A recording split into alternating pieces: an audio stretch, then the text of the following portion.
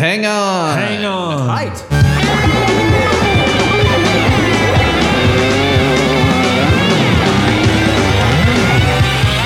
might be a podcast.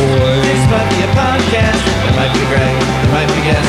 And it might be Big Mass. Podcast popping in your ear. TMBG's everywhere. We can't be silent. We love they might be giants. And what are we gonna do with those laptops? This might be a podcast. This might be a podcast. This might be a podcast. This might be a podcast. This might be a podcast. This might be a podcast. Welcome to This Might Be a Podcast, the song-by-song podcast about the greatest band of all time. They might be giants. I'm your host, Greg Simpson, and I'm here with TV's Kyle. You'll know some of his TV stuff. It's Kyle Carrozza, and we're going to talk about the song Sally Boy Candy Bar, which is off of Nothing. Dial a song. I suppose here we go.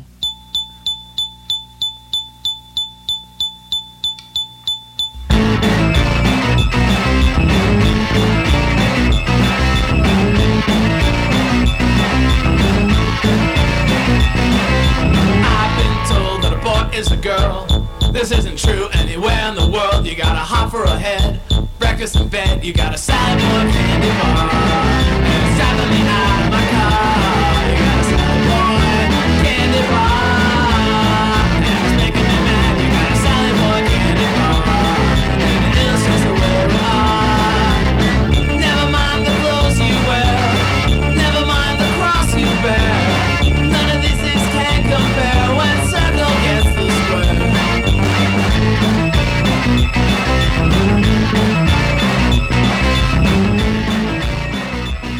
Kyle. Hi. Hello. TV's Kyle. I remember seeing that stage name around. I'm going to call it a stage name. Have you ever performed live? You've done a lot of... Many times. Yes. Okay. Good. So it is a stage name and not just a throw on a compilation name, because you've been Right. using that handle for quite a while, from what I can gather. Since the late 90s. Yeah. Yes, and I'm most definitely going to need to hear all about your late 90s hijinks, because you've got just a few years on me. Neither of us is a spring chicken, but as far as They Might Be Giants fans, I guess we're kind of in the middle of things. There are older fans than us, but surprisingly, and I find it kind of cool, I think there's more fans that are younger than us. And the young contingent of the fan base, the way that they keep growing fans is pretty amazing. I had a 16-year-old on the show that I had to talk to her mother first before I let her on the show. You can't just I podcast talked with anyone. I talked to a week ago. Well, I mean, I have had like a 60-year span of ages of people on the show, which is pretty wild. You know, the band's been together for 40 years now, and I think even before we get to your fandom, I think we need to tell people, before we jump ahead to that, you need to tell people about your credentials, because this is a dude here with an IMDb page, and not just anyone can get an IMDb page. Well, I mean, your IMDb page actually has like a lengthy list of stuff. And now the first question... And a solid 75% of them are correct. Oh, okay. Okay, so here's one I wanted to know about. Before we even get to the stuff that is true, I want to know if this is true. Okay, let's see if this is a real one. I scrolled all the way down, and I not only saw that you were a part of the Animaniacs reboot, which is quite good. Yes. But it also said you were involved with one episode from the original run in 1997. Is this true? You would have been so young. This is absolutely true. I was in high school. Holy shit. How did... Okay, so was this like your first taste of animator stardom? It was. I'll explain that real quick. So As you may know, most animation, for television programs, even in American shows, are shipped elsewhere to be actually animated. And in the case of, the Warner Brothers shows, there were some places in Korea, a place in Japan, and but in the case of Animaniacs, there was one place, Startoons, which was their overseas animation studio in Homewood, Illinois. All the way overseas into the Midwest. Right. So, yeah, they managed to be one not overseas studio. And I always particularly liked their quality because, I would read the end credits and figure out, which style was which animation studio because I could tell the style differences. And so I found, I don't remember how I found out their address. This must have been like the early days of the internet because how else would I even have found it? Yeah. So, yeah, I started sending them fan letters back and forth, and they liked the little pieces of artwork that I put in my letters, and they invited me to come and visit. And so my, family and I took a trip to Homewood, Illinois, and I got to visit the studio, and they had me try out some cleanups and in-betweens on a Slappy Squirrel cartoon called Bully for Skippy. Oh, man. Slappy Squirrel's my fucking favorite. And I have some dynamite on your paints. Yeah, so I did that for a couple days, and basically what it came down to is I was going to, I was looking at colleges, of course, at that age, and I was looking at amongst others, the Art Institute of Philadelphia, and they had a portfolio contest that apparently they held annually for a while, where if you won their contest, then you would get a full tuition scholarship. And I was like, okay, if I get that full tuition scholarship, I will go to school. If I don't, I will go work at Startoons.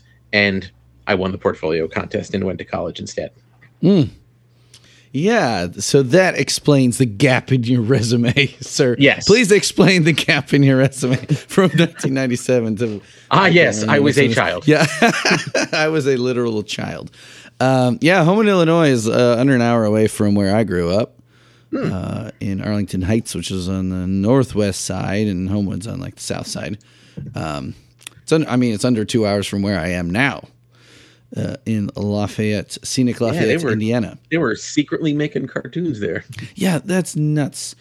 You're a coaster, though. You're from the East Coast, and now you live on the West Coast, correct? That's you right. think we're just flyover country here, except for Homewood, Illinois, is the only. Except for when I go to conventions. Yeah, conventions, right? Do you go to? Isn't there one in Indianapolis that people actually fly to? I'm not sure which one it is. I don't know, but most of my time spent in that area, and of course, like most of the time when I'm doing a convention, I spend most of the time in a convention center or hotel. Right. There was one called Fump Fest, which is connected to a comedy music organization to which I belong, the Fump, THEFUMP, the Funny Music Project.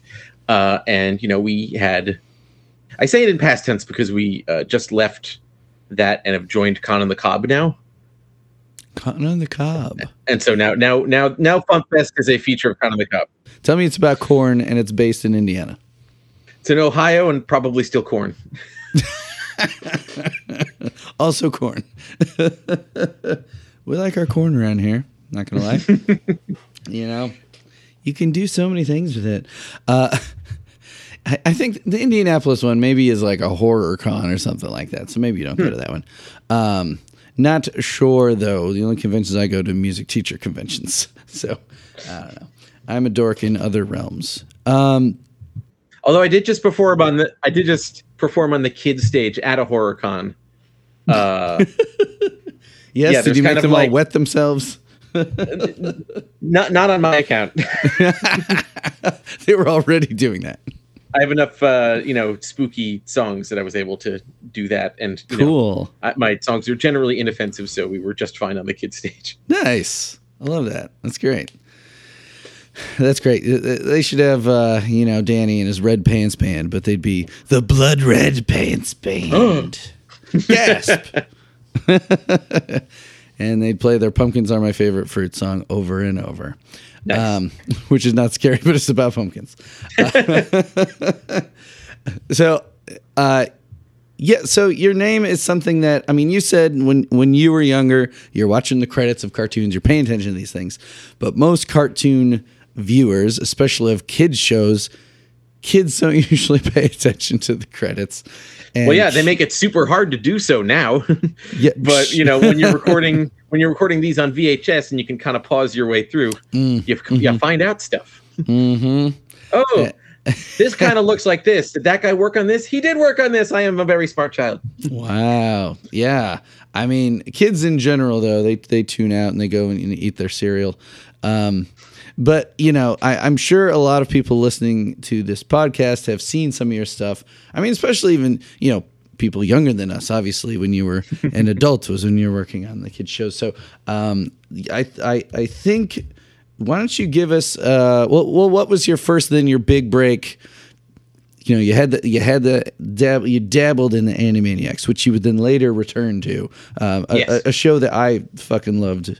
I had a wacko stuffed, whatever you want to call it, stuffy, that was on my bed stand for like a long time. I loved that show. But then when you did the college thing, and then what was, you were stepping out of college, where'd you get going? So my career kind of came in fits and starts. Oddly, like my first big thing, because I worked out of college like at a CD-ROM studio when it was already too late to be working at a CD-ROM studio for a couple of years. But then like my first oh my god, this is real thing was I got to make my own short at Nickelodeon called Moobeard the Cow Pirate. Moobeard the Cow Pirate. Yeah, sounds intriguing. So it was part of the show Random Cartoons where they make a bunch of pilots, but then they actually air them. And Adventure Time was one of those pilots, which Nickelodeon passed on and Cartoon Network picked it up. But hey, pilot already made. And Nickelodeon instead picked up Fanboy and Chum Chum, a show on which I worked on season 2. Huh? Fanboy and Chum Chum. I have not seen that one, but Adventure Time I have seen, and you're credited with 124 episodes. Nope. Wrong. That's one of the wrong ones. Although there is a cover to one Adventure Time comic book in which Finn and Jake are reading a bunch of comics, and one is my webcomic, Frog Raccoon Strawberry. Oh, for real? Yeah.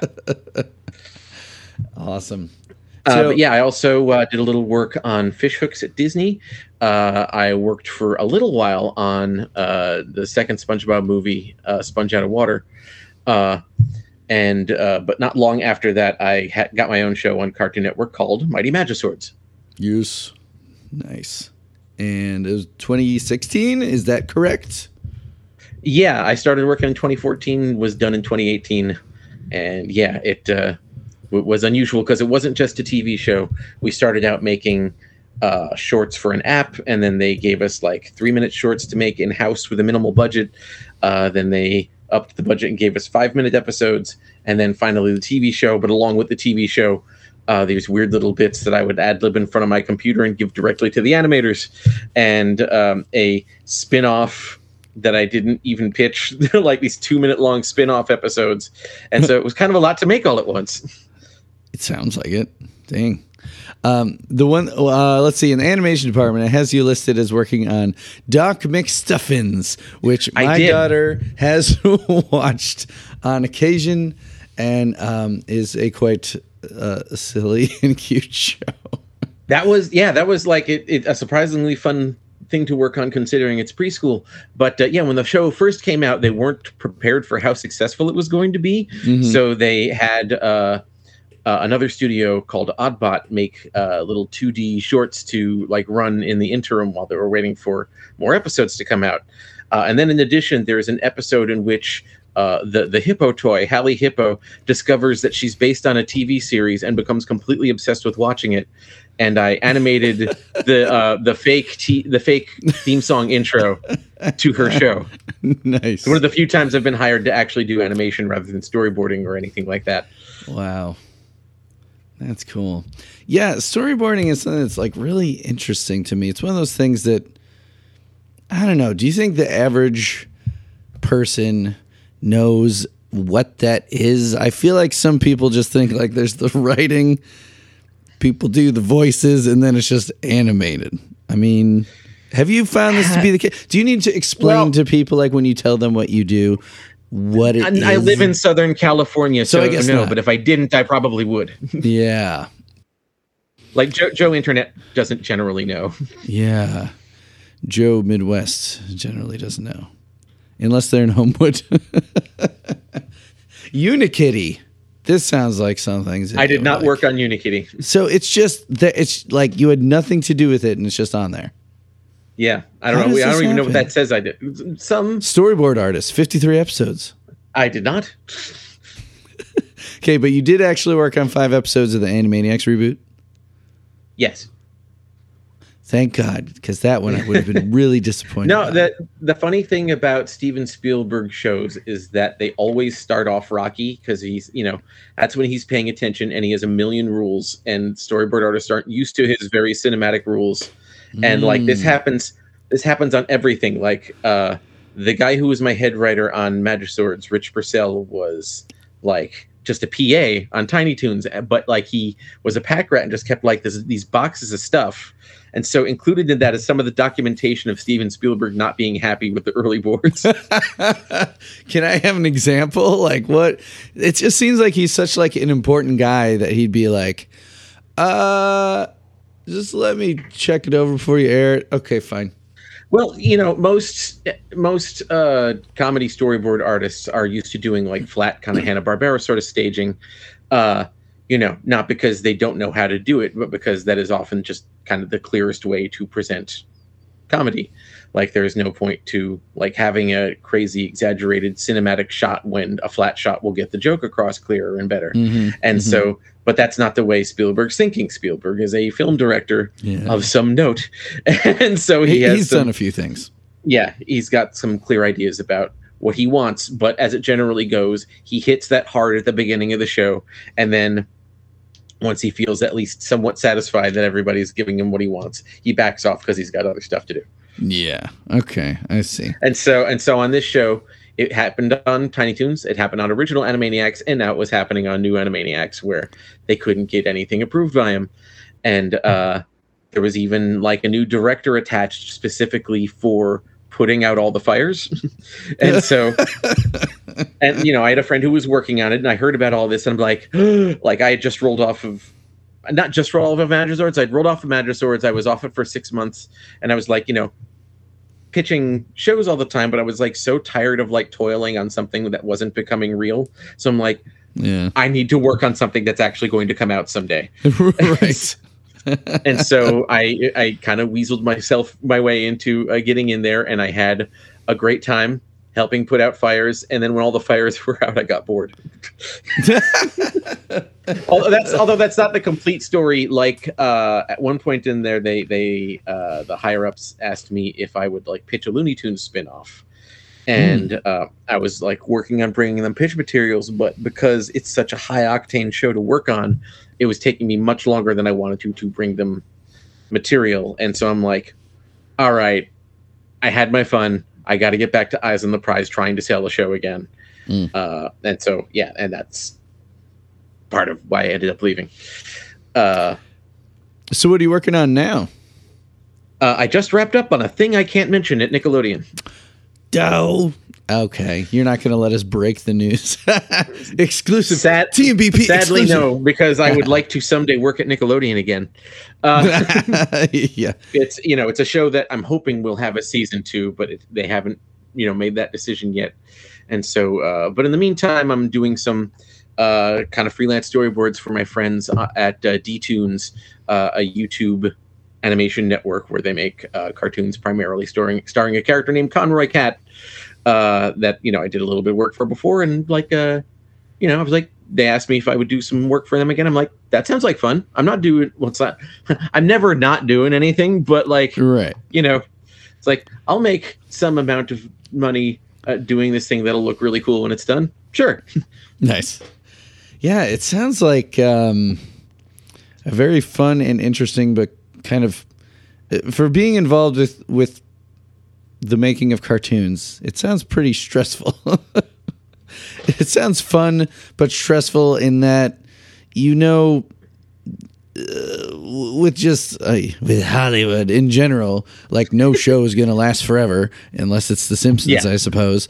And you know that there's always going to be, you're eventually going to be pitching something else or trying to hop on something else. It sounds well, I mean, it kind of helps tiring. that it helps that my wife is also in this business, and she has been for the past 5 years working on Solar Opposites on Hulu, which is just keeps going and going.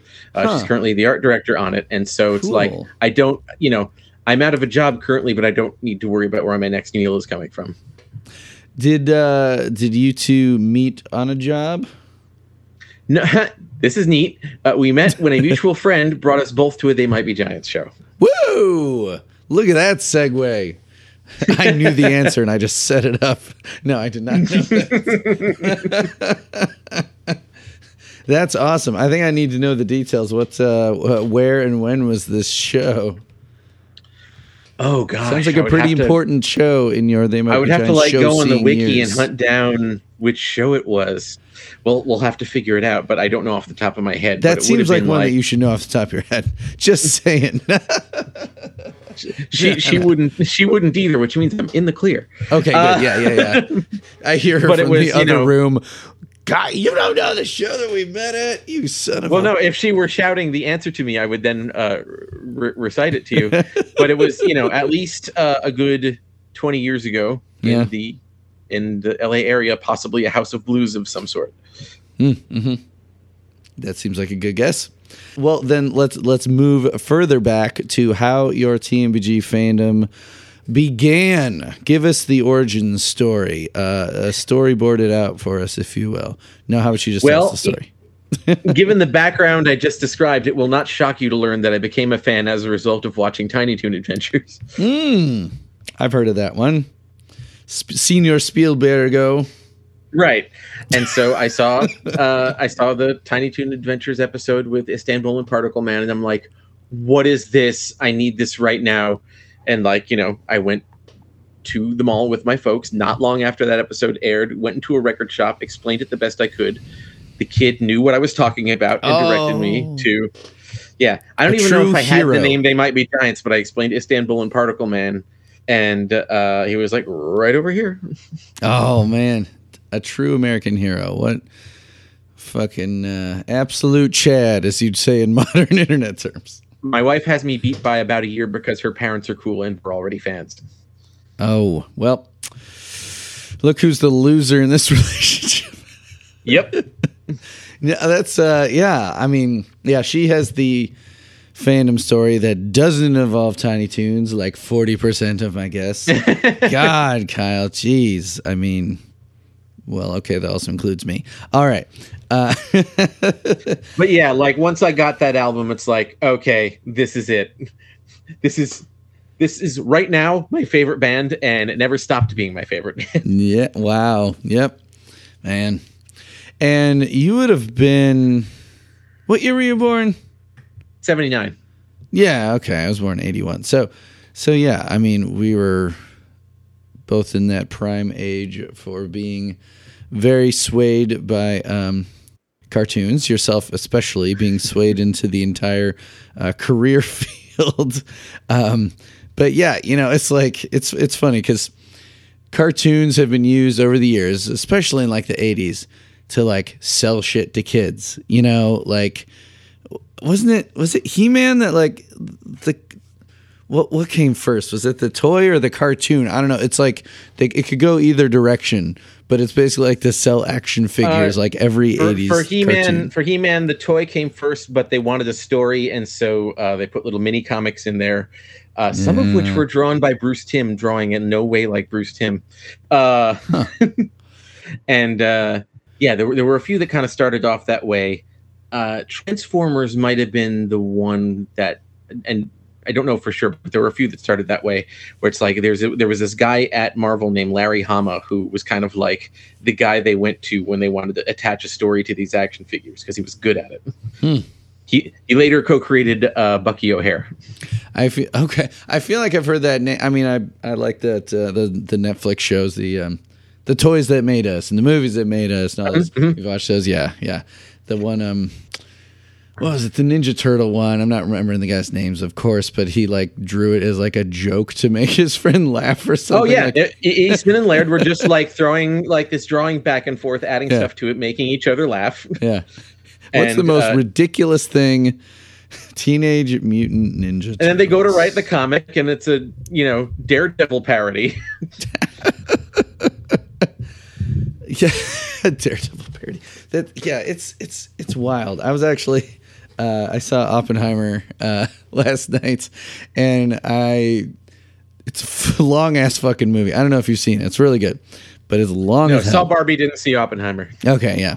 I'll see Barbie eventually, I'm sure, but it's really long, but it's great. So I had to go out and take a pee twice. I have a thimble-sized bladder, and I just can't I'm stop. told that you could have taken that pee during the sex scene, came back, and it still would have been happening. And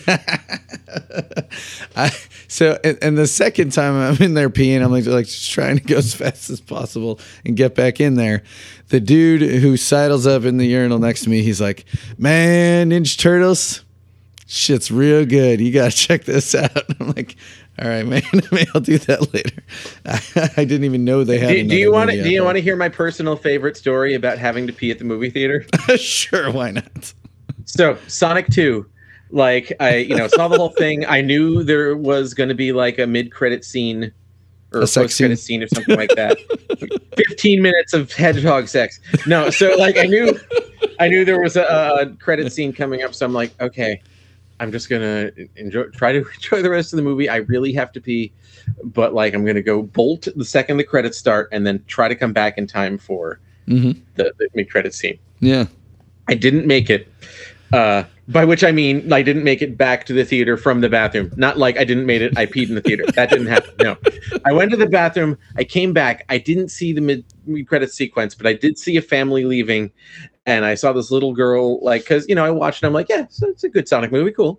This little girl was like, "Did you see when Sonic turned on golden? That was awesome." So, like, just this beautiful moment of the target audience of this child enjoying the Sonic movie was just like, oh, yeah, that's so sweet. That's way better than seeing the mid-credit sequence, which I just watched on YouTube when I got home. Yeah, that's something about, anybody who's making TV, film, stuff like that, like musicians, which you have also done. You've done live performances. Like you get that feedback immediately, like it's coming right back at you. Yeah. But like being involved with the cartoon, especially when like you're working on early in the process, and like you've said, like things they take a long time to eventually come out, and then it's out on TV. But like I'd say, like. You're like peering in somebody's window, like, does this kid like it? Like, like, I don't know. Like, how do you, I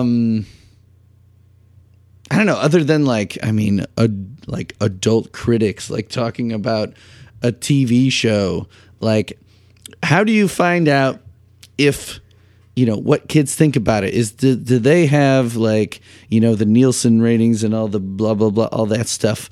Like, you must want to see like kids' reactions to your shows. Well, when the show was just starting to air, I would like try to find the ratings online. But the thing about that is that it doesn't take demographics in mind. Exactly. And so it's like, I'm looking at it and I'm like, okay, there are numbers, but I don't know if these numbers are, the numbers that actually matter. The actual answer, annoyingly, is time released. Because like the kids who were watching it when they were the appropriate age to be watching it are now young adults, or at least like older teenagers on Twitter, who will be like the ones that said that they grew up on the show. Yeah, that's gotta be cool. And so it's nice to get some kinder words later, but there were there was kind of like just the it's like sad annoying thing about like making television and then like seeing criticism and then agreeing with that criticism, but then you're like 36 cartoons in. Yeah. And so it's like, I can address the criticism, but like, guys, there are so many episodes that are going to come out before I could possibly humanly address those criticisms. You're not going to like any of them. boy, you guys are really gonna hate next season. No, next season's when I was able to like hit everything. Oh, okay. All right. Yeah. But by then the network didn't care anymore, and they like just released all the shows at like 6:15 in the morning. Not 6, not 6:30, 6:15. Like, of course, of unpromoted season 2. At least they got to make them. Man, so in the realm of TMBG fandom, you know, we've both been at it for a while. How many times have you seen TMBG live? I have lost count, but over 50. Over 50. Okay. And you're going to have to find out that important one, because I think you and your wife need to be celebrating that TMBG show. That date needs to be another anniversary, you know. Another excuse to, like, you know, go out someplace nice to eat, right? And jam some TMBG on the way home. I mean, we were always doing that. Yeah. So, you don't need a reason to crank the TMBG. So now I need to know about the infamous We Might Be Giants compilation. It's like I have the MP3s for it, but the We Might Be Giants 2 is, as far as I can tell, the first fan tribute compilation, of which now I contribute to the plethora, the overabundance of TMBG covers compilations, of which you contribute to a lot of them. But this one, 1998. Does the wiki have that right? 98, is that right? Yeah. When it came out, you did the illustrations on this thing, and I think a lot of my listeners are of the age that I think they might be able to comprehend a little bit of how tricky this would have been in 1998. But those of us that lived through the internet era of things taking, forever, you're waiting 10 minutes to download one song and you rejoice when it's done and you love it. And that's just something we put up with. Now we got Dropbox, you got Google Drive, you got all the WeTransfer, you got all these ways to share files.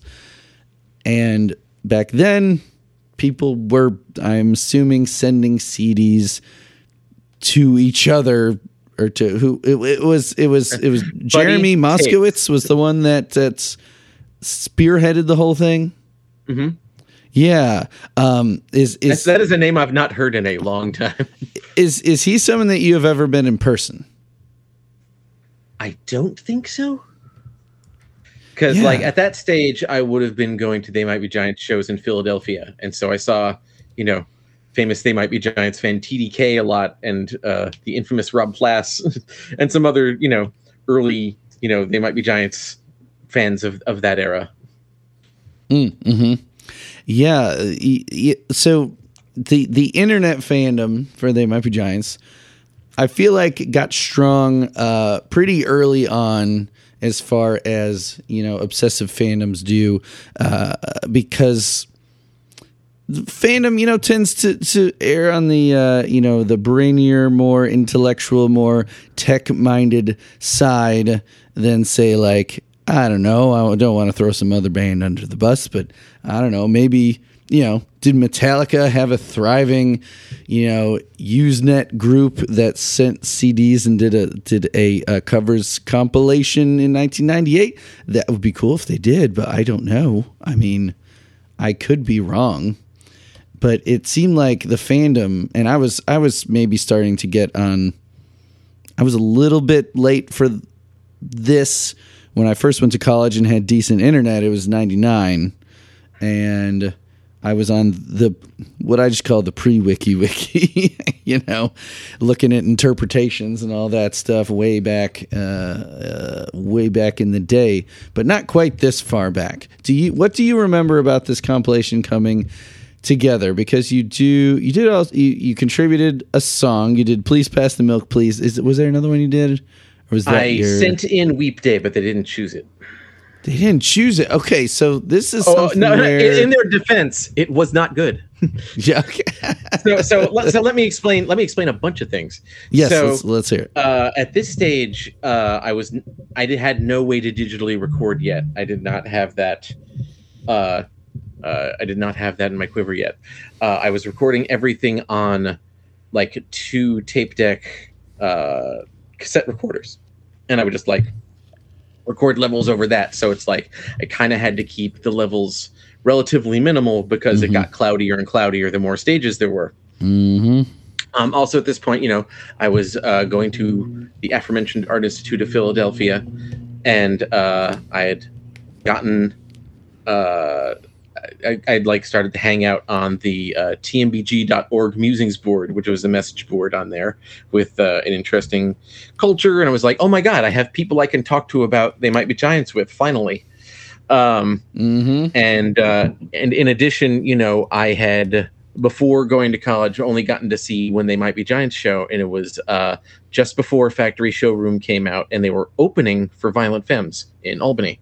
Nice. And so on this musings board, we were like doing a lot of tape trading. And so I'm like getting tapes and like hearing live versions of stuff. And I'm even hearing like, unreleased songs, like, and I'm even incorporating that into class. Like for my storyboarding class, I did a full storyboard for the not yet released They Got Lost. Wow. That's cool. And actually that kind of like ties into the artwork I did for the album because I did that storyboard, I had already had like, all right, here are my John and John models, and I'm just going to draw them like this all the time. But yeah, so through that musings board, I heard about the tribute album, and I must have sent tapes in because I don't know what else I would have done. I didn't have the technology beyond that yet. And so, yeah, I just like recorded Please Pass the Milk Please and Weep Day, and they chose Please Pass the Milk Please. I think there may have been like some perhaps digital only release of other stuff. I don't have a copy of this version of Weep Day on anymore, unfortunately, unless perhaps someday it pops out while I'm like going through tapes, assuming any of my old tapes from the late 90s still work. Right. Yeah, I mean, all the tapes I have from high school of my old bands, playing live and whatever else, seem to have held together okay. I haven't noticed much degradation. It was usually like shit I would play into the ground, like the physical wear of the tape going like a million times being played usually was when I killed tapes. But unless you played it a million times, I would think it was still, it's in a protective casing. Hopefully. It's such a great design for media, But yeah, besides all that, it was just a really good time. Like I was only in Philadelphia for 2 years, but I got to see They Might Be Giants a bunch of times while I was there. Yeah. We had both the Theater of the Living Arts, which was a fantastic venue in Philadelphia, and also the Electric Factory. But besides just They Might Be Giants, that was around when Lincoln was opening for They Might Be Giants. And then, we also got to see Lincoln. It's like, oh, hey, Lincoln's going to open with Marcy Playground. Let's go see that too. And then, not long after that, the Dans joined the band. Yeah. Mm-hmm. You were seeing history being made. Yeah, and, got to see like early versions of a lot of songs, like, They Got Lost in Dr. Worm, a little bit later in the second year at the Electric Factory, like Edith Head and Cyclops Rock. So yeah, that was cool. Yeah, for sure. So when I invited you on the show, which was much later than it should have been, you went and picked the most insane choice for a song, which is Sally Boy Candy Bar. Which, yes, while insane, is a notable choice in that while most even good fans probably haven't heard this song. You have to really be a certain level of fan to know about Sally Boy Candy Bar. Well, it was on the July eMusic release, right? It was on the Unlimited, TMBG Unlimited, July. But even that, I mean, that was over 20 years ago. I mean, while the TMBG Unlimited stuff has been spread around on the internet, and you can still get it easily from other fans, even the TMBG Unlimited stuff, like we, I think we're just so far into it that we don't realize that even that stuff is a whole other level of fandom, because there's people that know a few albums. Then there's people that know every album. Then there's people that know, I have the Elektra EPs. And then there's people, there's all these levels. It's like the iceberg meme shit. And Sally Boy Candy Bar, a song that TMBG Unlimited, I suppose that's an official release, but it was never put on an album, never released physically, except on the 1983 demo tape, of which we don't know very much about. So it's notable in that it was on their very first demo tape. We know that because they said so in their very own podcast on episode 32A in 2008. So it is one of their earliest songs and one of their wildest songs. So tell the folks why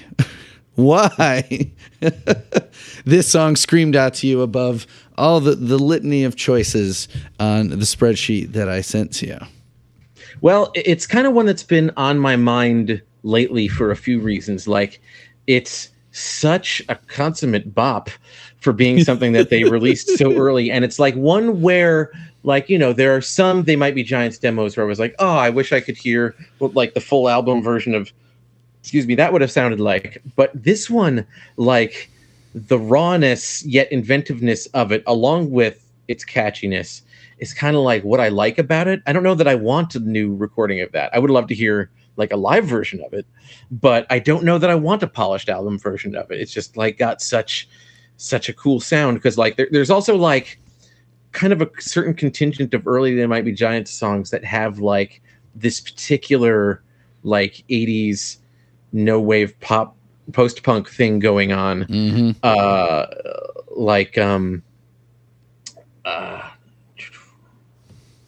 Like a kind of like the live version of Big Big Whoredom, for example, and Hiya High. There's just a few that like have this particular like when I listen to the Pink album, I don't think about how 80s it sounds. Like, the synths are certainly from the 80s, but I don't feel like it's 80s-esque songwriting. This I feel like kind of is a little bit more. Besides also being like, also being like kind of on the punkier end of the way they go. But also like, it always kind of sounded like a B-52s song to me. I can hear that. But I also sent in a question about it recently on TMBG ROK Tumblr, which isn't one of the ones you linked to. And did he answer it? He did. Ooh. And so that's also part of why it was top of mind. And when I like saw the list, I'm like, has anyone done Sally Boy Candy Bar yet? And it was like near the top of your list because it's not on an album, and hadn't been picked yet. I'm like, okay, I'm not even going to think about it any further than this. I'm picking Sally Boy Candy Bar. Yeah, you didn't even scroll. It's the very first thing listed after Penguin, which was when they weren't even called They Might Be Giants. Which I also would have considered picking, because that is a strange little number. It's the first thing. It's a special one. I'm kind of surprised no one has picked it. Like, I guess it is kind of a challenge just because, I guess maybe even less is known about that one than Sally Boy Candy Bar. At least, they've chimed in a bunch about this. So is your question and following answer on the Tumblr, is that something we should read first or save it for... I would be thrilled to read it first if you're down, because like it has a lot to do with my initial impression of what the lyrics meant. And also it tells us a little bit about who actually wrote this. Well, let's do it. Because, as we often do, we assume whoever's singing the song in They Might Be Giants is the one who wrote it. But that's not always the case. Not always the case. So I'm going to read you my question and how Flanzy replied. I said, I've always found Sally Boy Candy Bar truly fascinating. It's a lo-fi bop with such a great sound. I've always theorized that it was about transphobia that you may have overheard. Is it? And Flanzy replied, "It's definitely a word salad. Like a lot of people, when we first moved to New York, discovering Asian businesses and wild combinations of English words was very startling. Sally Boy Candy Bar was just a shop in Chinatown, but obviously it's a much more loaded set of words for English speakers. John's lyric just carries on with the jumbling of more familiar phrases." So, if Flancy is talking about John, unless he's speaking in the first person, which he does not do, that means that Linnell wrote this. What? Or at least wrote the lyrics. Wow. Linnell wrote the lyrics, but Flanzy sings it? That's, yeah. It's not the only time it's happened, but... World's Address? Yeah, I mean, and Puppet-Head, right? Linnell, which was it? Linnell wrote the... That's actually, that's a big single that I've been saving for a possible live episode. I have not done the Puppet-Head epised yet, but it was Linnell either wrote the chorus or the verses. I can't remember, but and then Flane sings it all, of course. Well, that's pretty wild. Yeah, how he just tosses that off there like we wouldn't be. Gasp! Exactly. He's singing Linnell's words. A word salad. Yeah. And what he assumed, what at least the, unreliable narrator of this particular song, or undesirable narrator at least. Undesirable. What he thinks of the word Sally Boy Candy Bar, which is just the name of an Asian store. Sally Boy Candy Bar. Yeah, I'm trying to imagine what they could have possibly been going for with that. I mean, you'll still see that sometimes if you go to like a really good Chinese restaurant. There's a place when we were down in Bloomington, Indiana, which had amazing Asian food. There were just a lot of international students and stuff. Our favorite Chinese place, there was, it was a shredded pork dish with like sliced like jalapenos, and it was like real spicy and delicious, but it was called pork with shredded spicy. And I'm like, okay, sounds intriguing. We order it. I'm like, oh, okay. Yeah, okay. So we're just like, we'll have the pork with shredded spicy, please. Yeah, there was one place in Little Tokyo that unfortunately isn't there anymore called Ebisu that had a dish called shrimp cheese, which was fried shrimp covered in cheese. And I don't know what I was expecting, but that's what I got. Shrimp cheese. Here's one that happened on my trip to Tokyo. It was in 2018. It was our honeymoon / 4-year anniversary, if that tells you anything what animation production is like. There was one kind of like old school, like they built it in the 70s and decided to never update it. This coffee and sandwich shop in Ueno in Tokyo. And they, particularly in the city, they have like menus that are in both Japanese and English because there are a lot of tourists. And one of the kinds of coffee they had, it said Wiener coffee. I'll have Wiener, a large, please. Yeah. Wiener was just a mistranslation of Vienna. Okay. All right. We figured it out. Yeah. Oh, Vienna coffee. Okay. Yeah. Okay. So yeah, Sally Boy Candy Bar. Sally Boy Candy Bar. So there's a lot of little, like, yeah, he calls it a word salad. There's a lot of references just all mashed around in here. Yeah, and I mean, it already starts out kind of as a like musical reference, both lyrically and somewhat musically, to the Shirelles song "Boys," later re-recorded by the Beatles, much later recorded by Shonen Knife.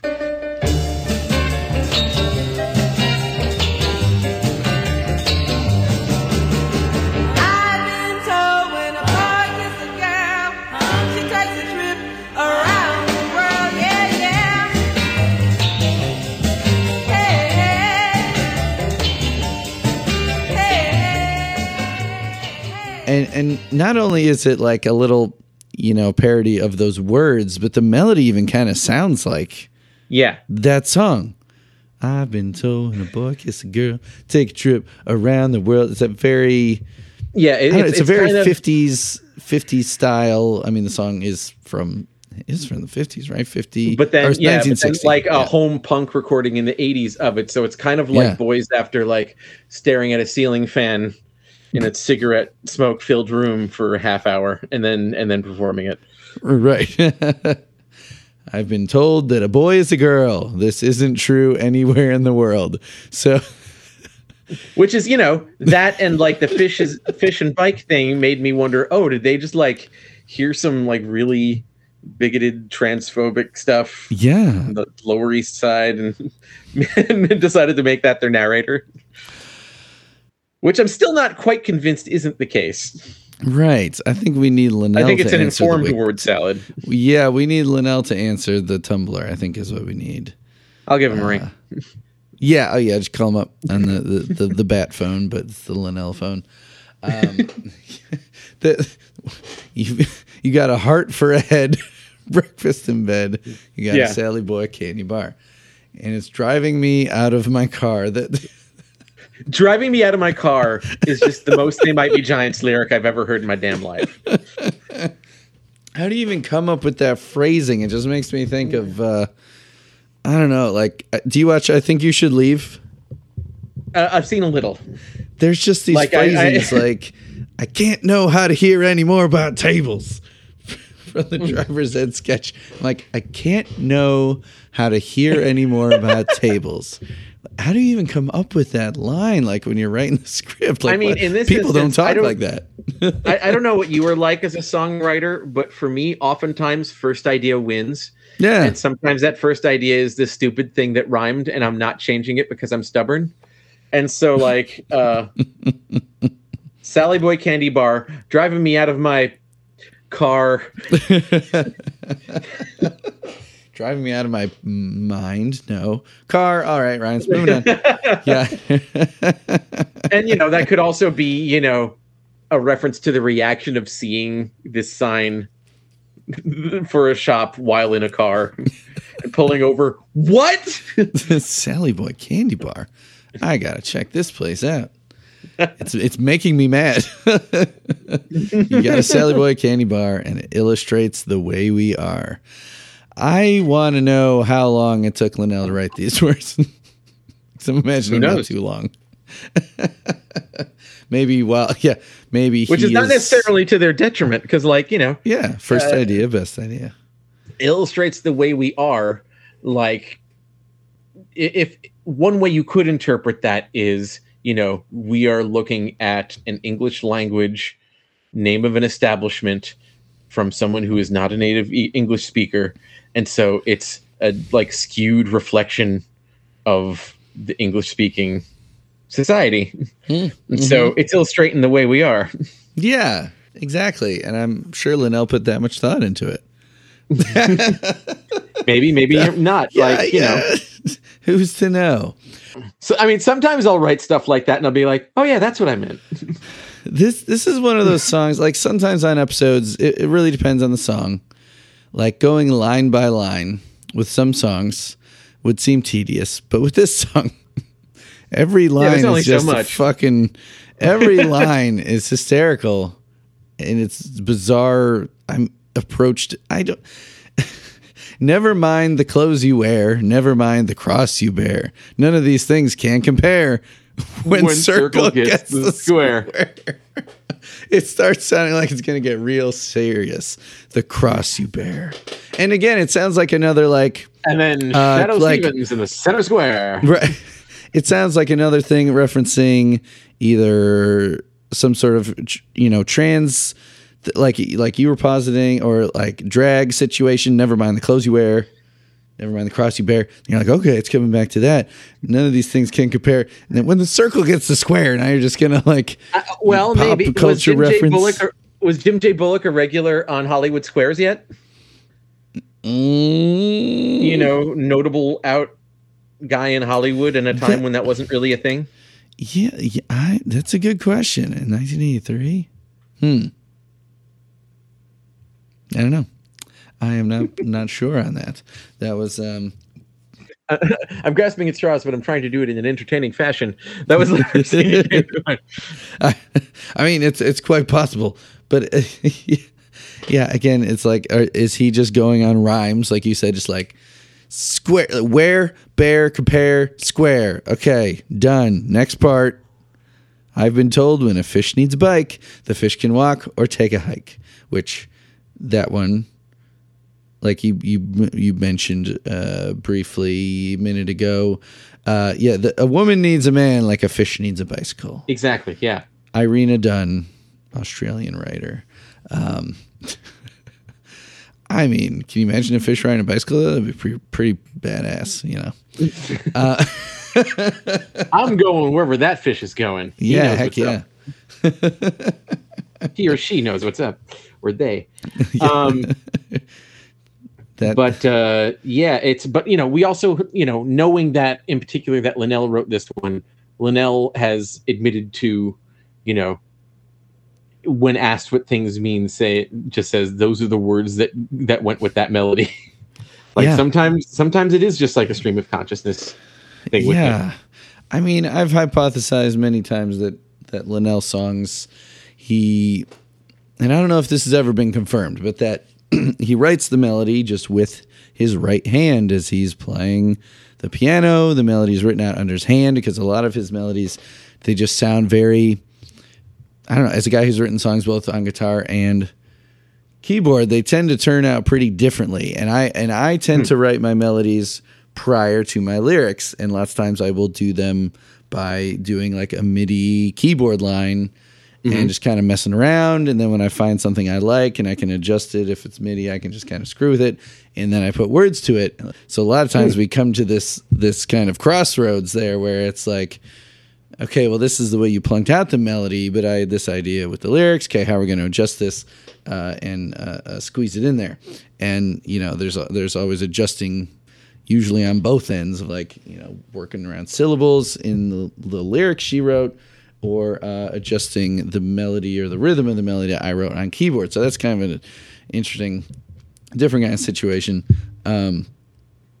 But yeah, I feel like Linnell writes his stuff under his hand and then puts the lyrics to it, and this kind of goes along with what he's said. But in this case, in this era, just with how fast they seem to have been working, just like, it was early on, they're ambitious, they're excited young men, they're doing their thing. They had just played their first gig as El Grupo de Rock and Roll, 6 months before, and they're already putting out this first demo tape. I don't know if he would have been working like that yet, but it is interesting. He wrote the words. Did he also write the melody, or did he just write all these words and then Flans came up with the melody? There's still more questions. Be. Like I feel like it's a really Flansy sounding song, even this early on.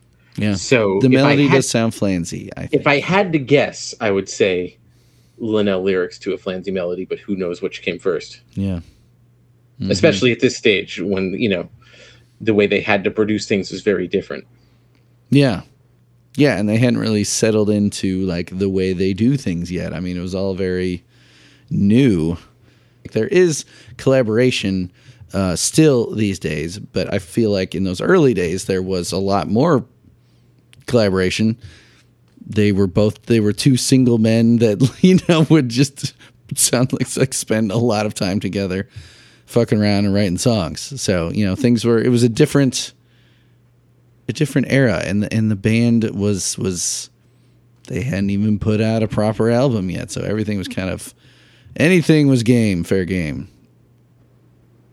So this is an interesting song in that way. It's just like kind of, it's it wasn't really like I wouldn't really say it's like a prototype for They Might Be Giant songs to come later, because it really doesn't sound like many They Might Be Giant songs that came later.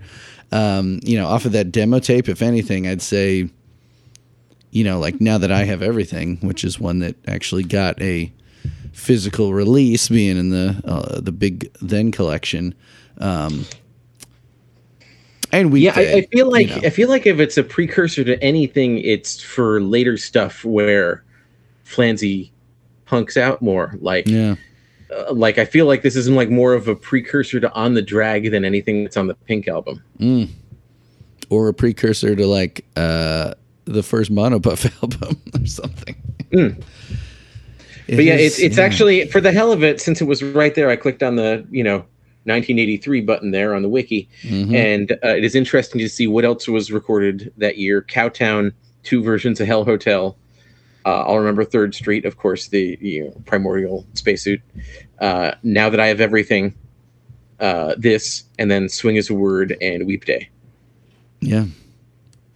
So it's a lot of like, they are finding themselves.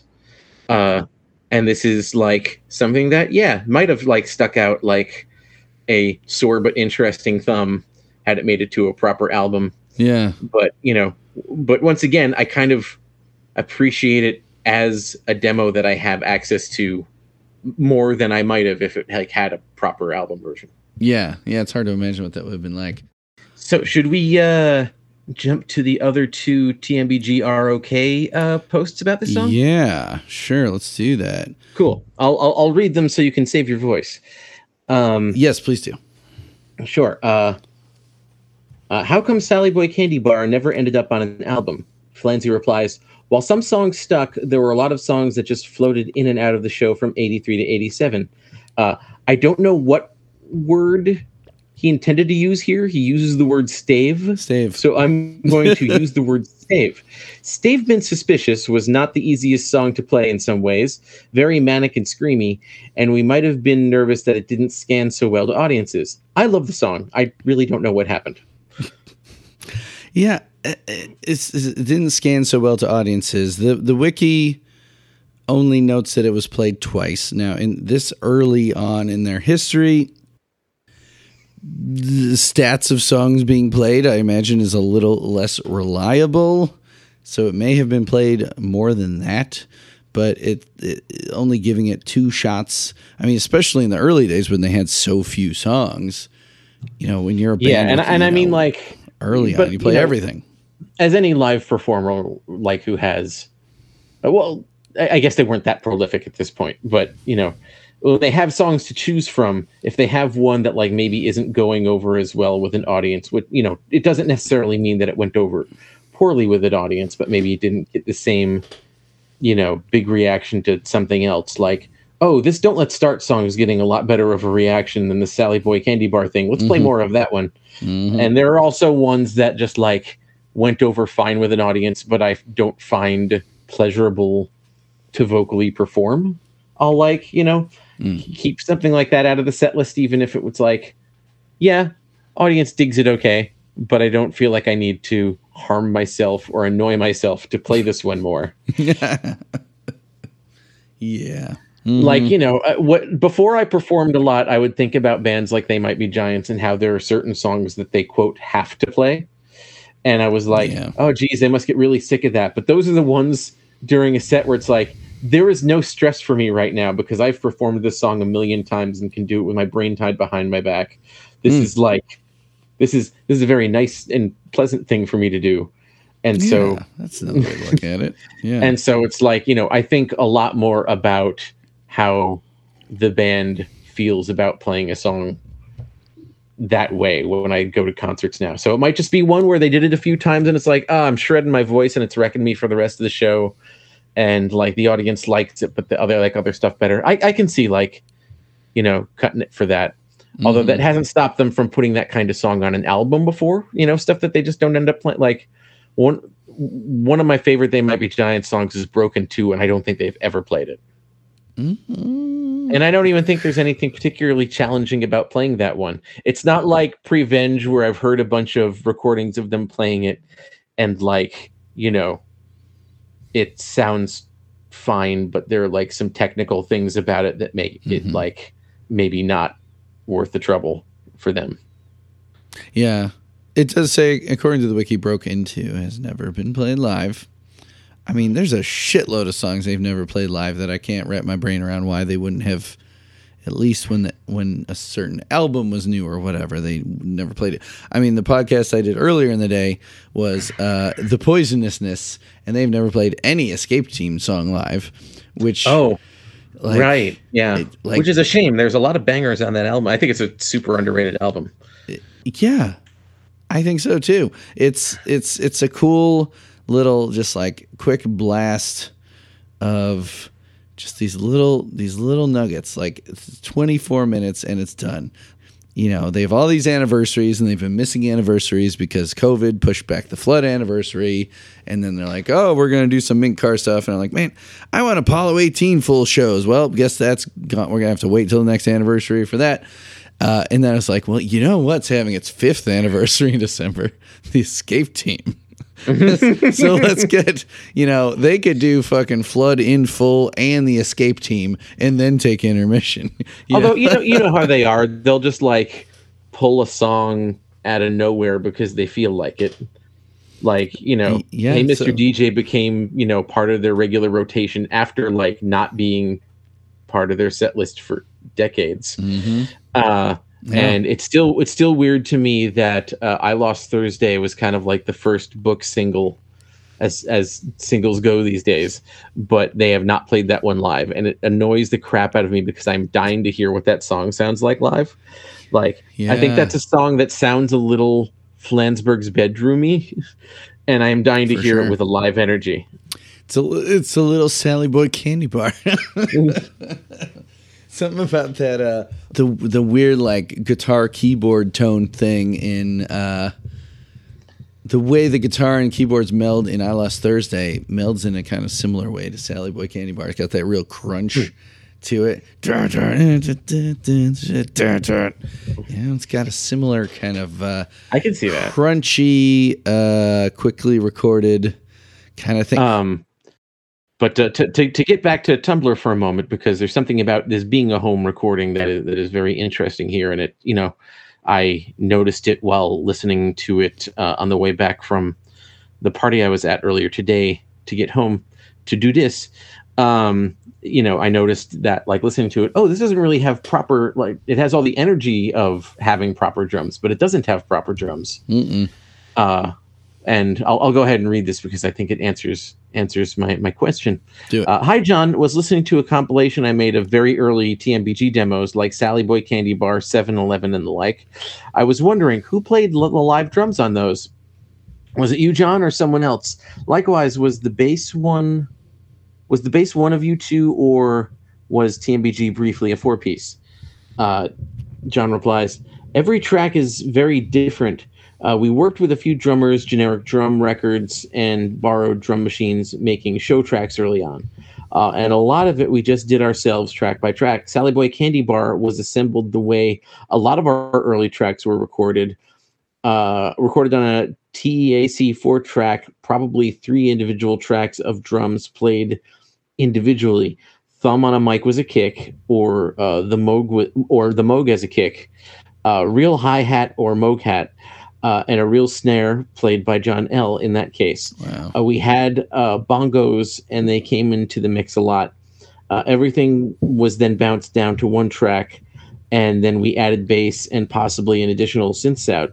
7-Eleven was either from a record of generic drum beats recorded by a fellow named Dave Krieger, or a fellow named John Turner, who was also just put down a beat for us to write to. The bass could be synth or electric bass, me or John Linnell. I noticed while listening to it that like part of the percussion reminded me of the stick from when they would play Life's Still a Little Bottle live. And I think that probably accounts for the, tapping on the microphone portion of the proceedings. And here's where I tap on the microphone. As I'm clipping the shit, everything's going red over here on my screen. Yeah, when your kick sounds like when your kick sounds like you just paused Battletoads for NES, it might be the stick. Wow. Deep cut, man, that reference there, that was something else. Man, Battletoads, I sucked at that game. It was fun though. It was fun. Yeah. Was that like kind of like a weird distorted like splat noise or something? I have it on vinyl. What? And the pause music, that drum beat is you know how some records will have it so like it'll circle around like the center and it'll just loop something. Yeah. That's what that is. Yeah, the locked groove. They have the pause music as oh the my groove. God, you have to go over there and physically lift the needle off the record. I think I only own 2 records that have something like that. The other one is a Muppet record in which Fozzie Bear is stuck in the record, and you just hear him going, "Help! Help!" That's fantastic. Oh, there was one other thing I wanted to mention. I almost forgot. There was another thing I wanted to mention musically about this song that would kind of pop up much later. So you know how it opens up with the ding ding ding ding ding ding ding, and goes throughout the rest of the record. You know what else does that is she thinks she's Edith Head. Oh, yeah. So it's kind of like a hey, we didn't put that song on an album. Let's borrow that musical idea back from ourselves. She wasn't Edith Head, candy bar. I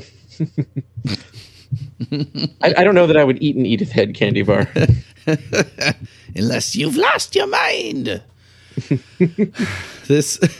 I love that even, God bless everyone who contributes to this wiki, that people have even tabbed out this song. Or chords for this song at least. A, B flat, B, C. It's a fucked up progression. Like, what? It's practically chromatic. It is pretty wild. Like, you don't hear a lot of songs go dun, dun, dun, dun, it's chromatic going. Yeah. Like, ominously for like this goofus song. Yeah. It's like it's like here's a threatening chord progression for just a self-admitted word salad.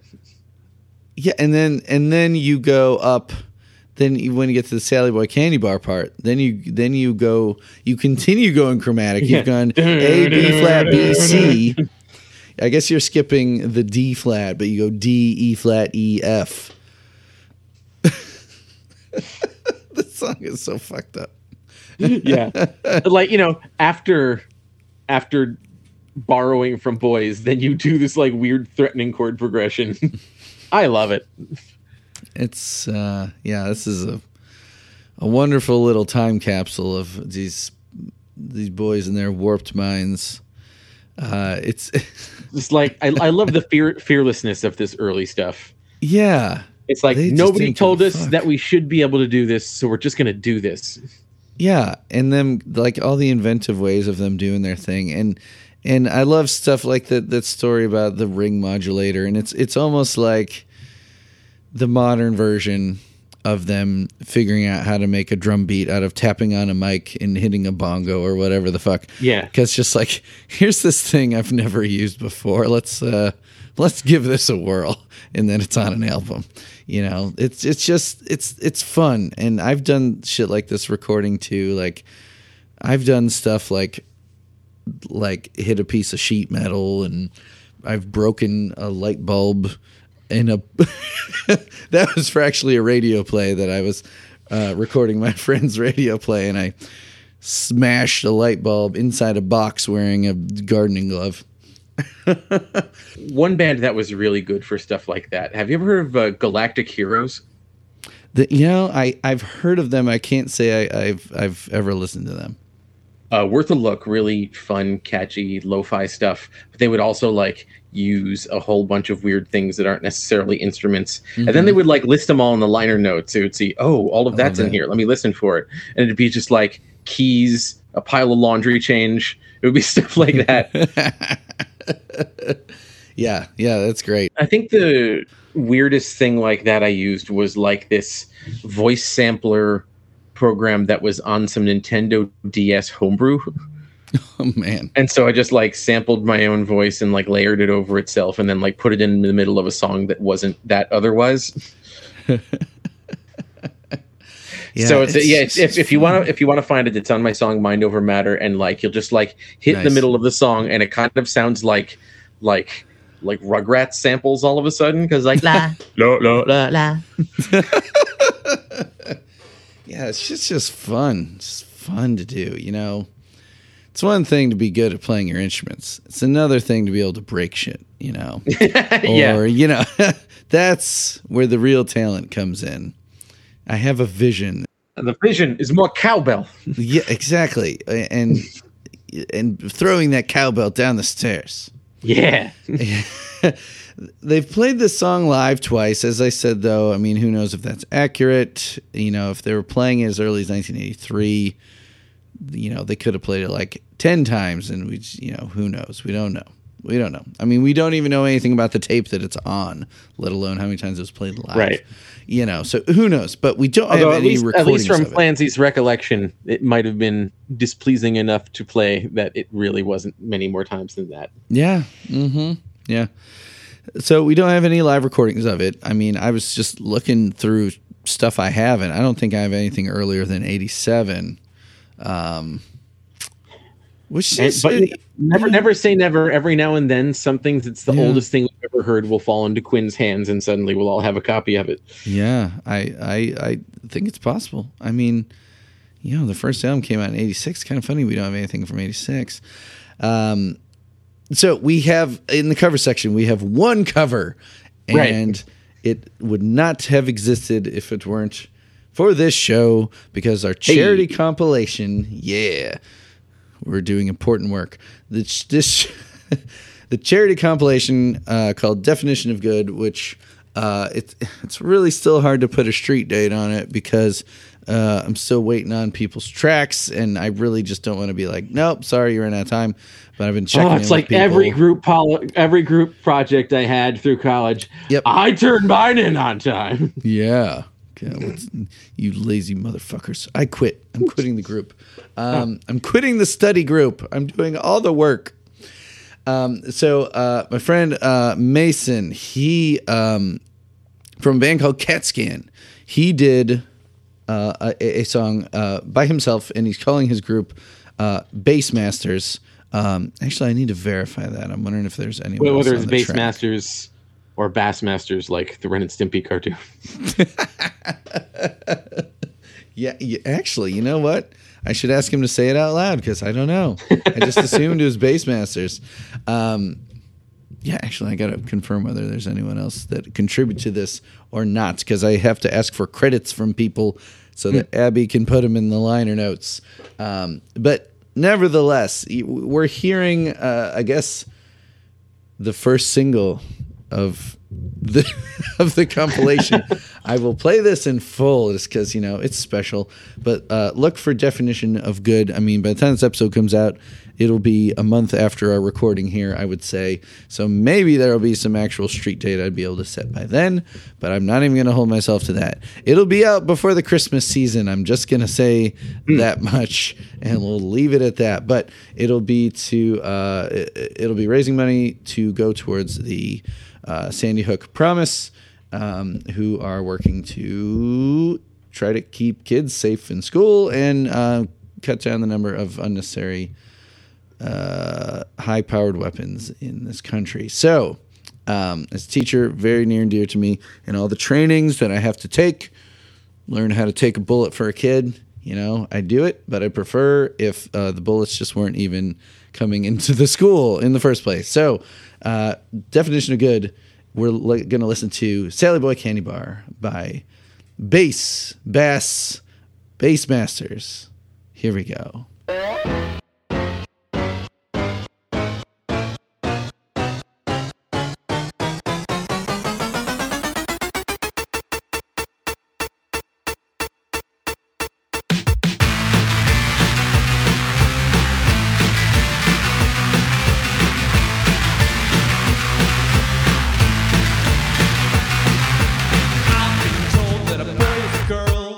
That isn't true anywhere in the world. You got a hop her head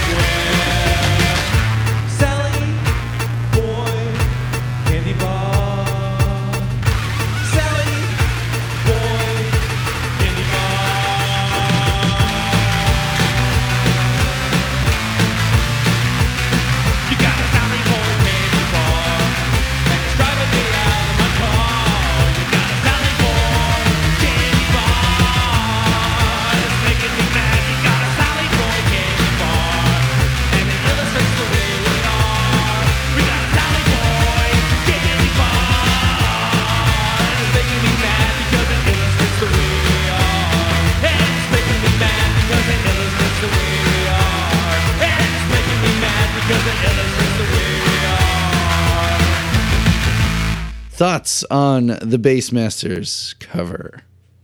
I like how they did like the gradual rise into the opening. Doot, doot, doot, doot, doot. So that's super neat. Yeah. Yeah. I mean, they keep that dial-a-song feel.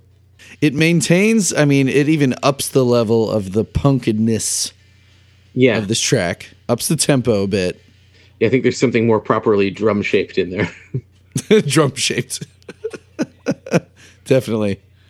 Or at least a proper drum machine.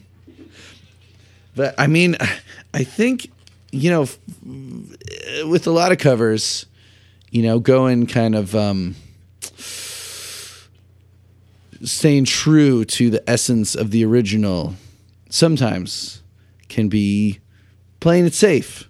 But in this case, I think a song as weird as Sally Boy Candy Bar, like almost trying to inhabit the early John's, you know, essence.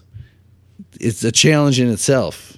And I think just upping the punk level and, you know, just kind of, it's not necessarily making it slicker, but it's got more punch to it just with the modern recording nature of it. And I think it is a very successful cover. It's like more punk, but we're still in our bedrooms. Yeah, right. It's great. So Mason, thank you, Bassmasters. Okay, so we are to the point in the show where you got to score this song. Oh, what is the scoring level? We are. It's a 0 to 10 with decimals if needed, and you're scoring it within the TMBG canon. Okay, I would say this is a, if not top 5, definitely top 10. They Might Be Giants song for me. Which Damn. Is, yeah. So I'm going to give this bad boy a 10. Wow. Man.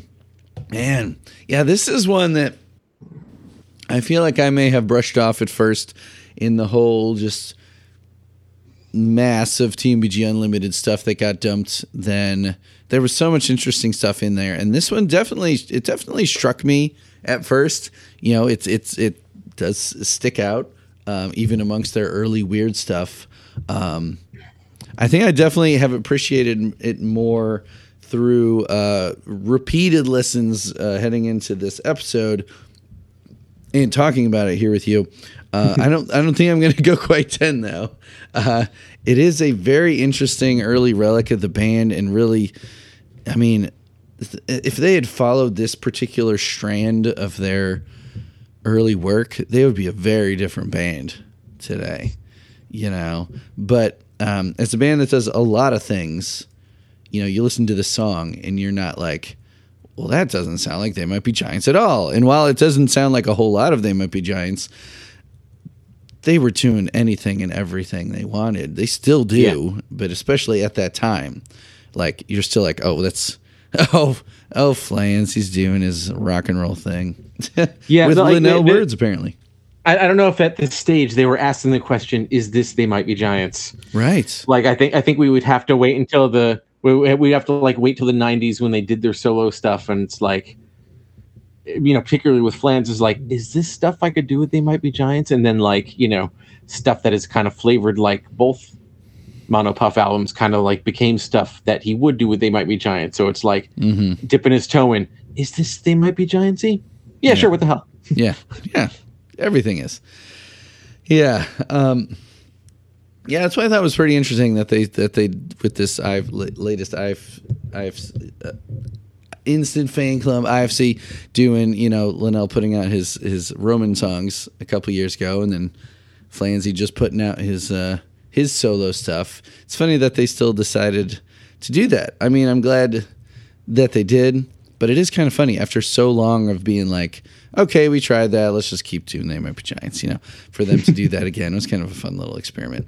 So anyway, my score, I think I'm going to go, I'm afraid, I hope I don't offend you, but I'm going to go 6.5 on this one. And it's really because it's a very interesting song, but it's not one that I'm going to throw on many mixes unless I know that no one else will be in the car when I play them. You and I have very different relationships with how we treat people in the car.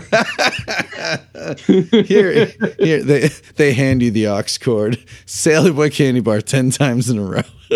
It'll be our salt and pepper diner. Just Sally Boy Candy Bar all the way home. Yeah, all the way home, and then maybe Chest Piece Face to as an encore. And when we get home, we're gonna watch that Rabid Child video that someone faked pretending like they knew how the. Have you seen that video where like this is what really happened or whatever? Have you seen this fan video where they pretend it like it goes all fucked up? I think I might have started to watch it, realized it wasn't just the found video, and then quickly gave up on it. Yeah. Like every couple of years, someone's like, "We have the Rabbit Child video." What? No, we don't. Oh, you fucker! God, don't toy with my emotions like that. So it's the plug section, but the thing you're working on right now is still, under FBI top secret. Right. You have to have a certain level of clearance to know about it. So, what do you want to tell the people? I mean, at the very least, tell them where to find you on social media. How about that? Let me tell you about all of the things. The professional thing I did most recently that you can go and watch are a few episodes of The Snoopy Show, which airs on Apple TV. And you can see a few more next year when Camp Snoopy is released. I did several episodes of that, kind of a sister series to that. Cool. That was a super fun show to work on. And then my show, Mighty Magiswords, is not as easy to find as it used to be. Thanks, David Zaslav. You can fuck that guy. I don't know. If you would like to purchase episodes, you can get the TV seasons on Amazon and a few other places of that nature. But there are also like free older shorts that you can find on YouTube, and you can start with those, see if you like the show, and then go get it. Although I often tell people, we were talking about, responding to criticism earlier. I tend to say, watch season 2, get season 2. Once you love that, go tolerate season 1. All right. Ringing endorsement. Exactly. Well, I just trying to be fair to the people. But yeah, I am TV's Kyle in most places. TVSKYLE, no apostrophe, because on the internet the apostrophe is lie. You can find me on Twitter and Instagram as TV's Kyle.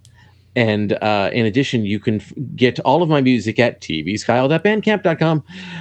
And in addition, if you don't like paying for music, you can listen to it on Spotify or make purchases on iTunes or other places where music is sold. Yes. Oh, you can also get my album Commodore Touchdown, considered apparently by the fans to be one of the stronger ones, on vinyl at Needle Juice Records. Ooh, nice. Vinyl. That's the dream. I've now done so many They Might Be Giants songs for so many They Might Be Giants tribute albums that I'm just going to go ahead, record a few more, and just put out like my own compilation of my stuff. You should. You really should. Okay, well, people can find This Might Be a Podcast all over the place. This Might Be a Pod on Twitter is a good place to do it. I will never call it X. It is Twitter. And Instagram, This Might Be a Podcast with underscores between all of the stuff. Send voicemails to 224-801-2930. And you can send your thoughts, too, if you don't want to talk on the thing, to thismightbeapod@gmail.com. So, Kyle, that was fun, man. It was good to finally talk to you. Sorry it took so long to get you on this dang show. Oh, no, it was super fun. Happy to finally be on it. Hooray!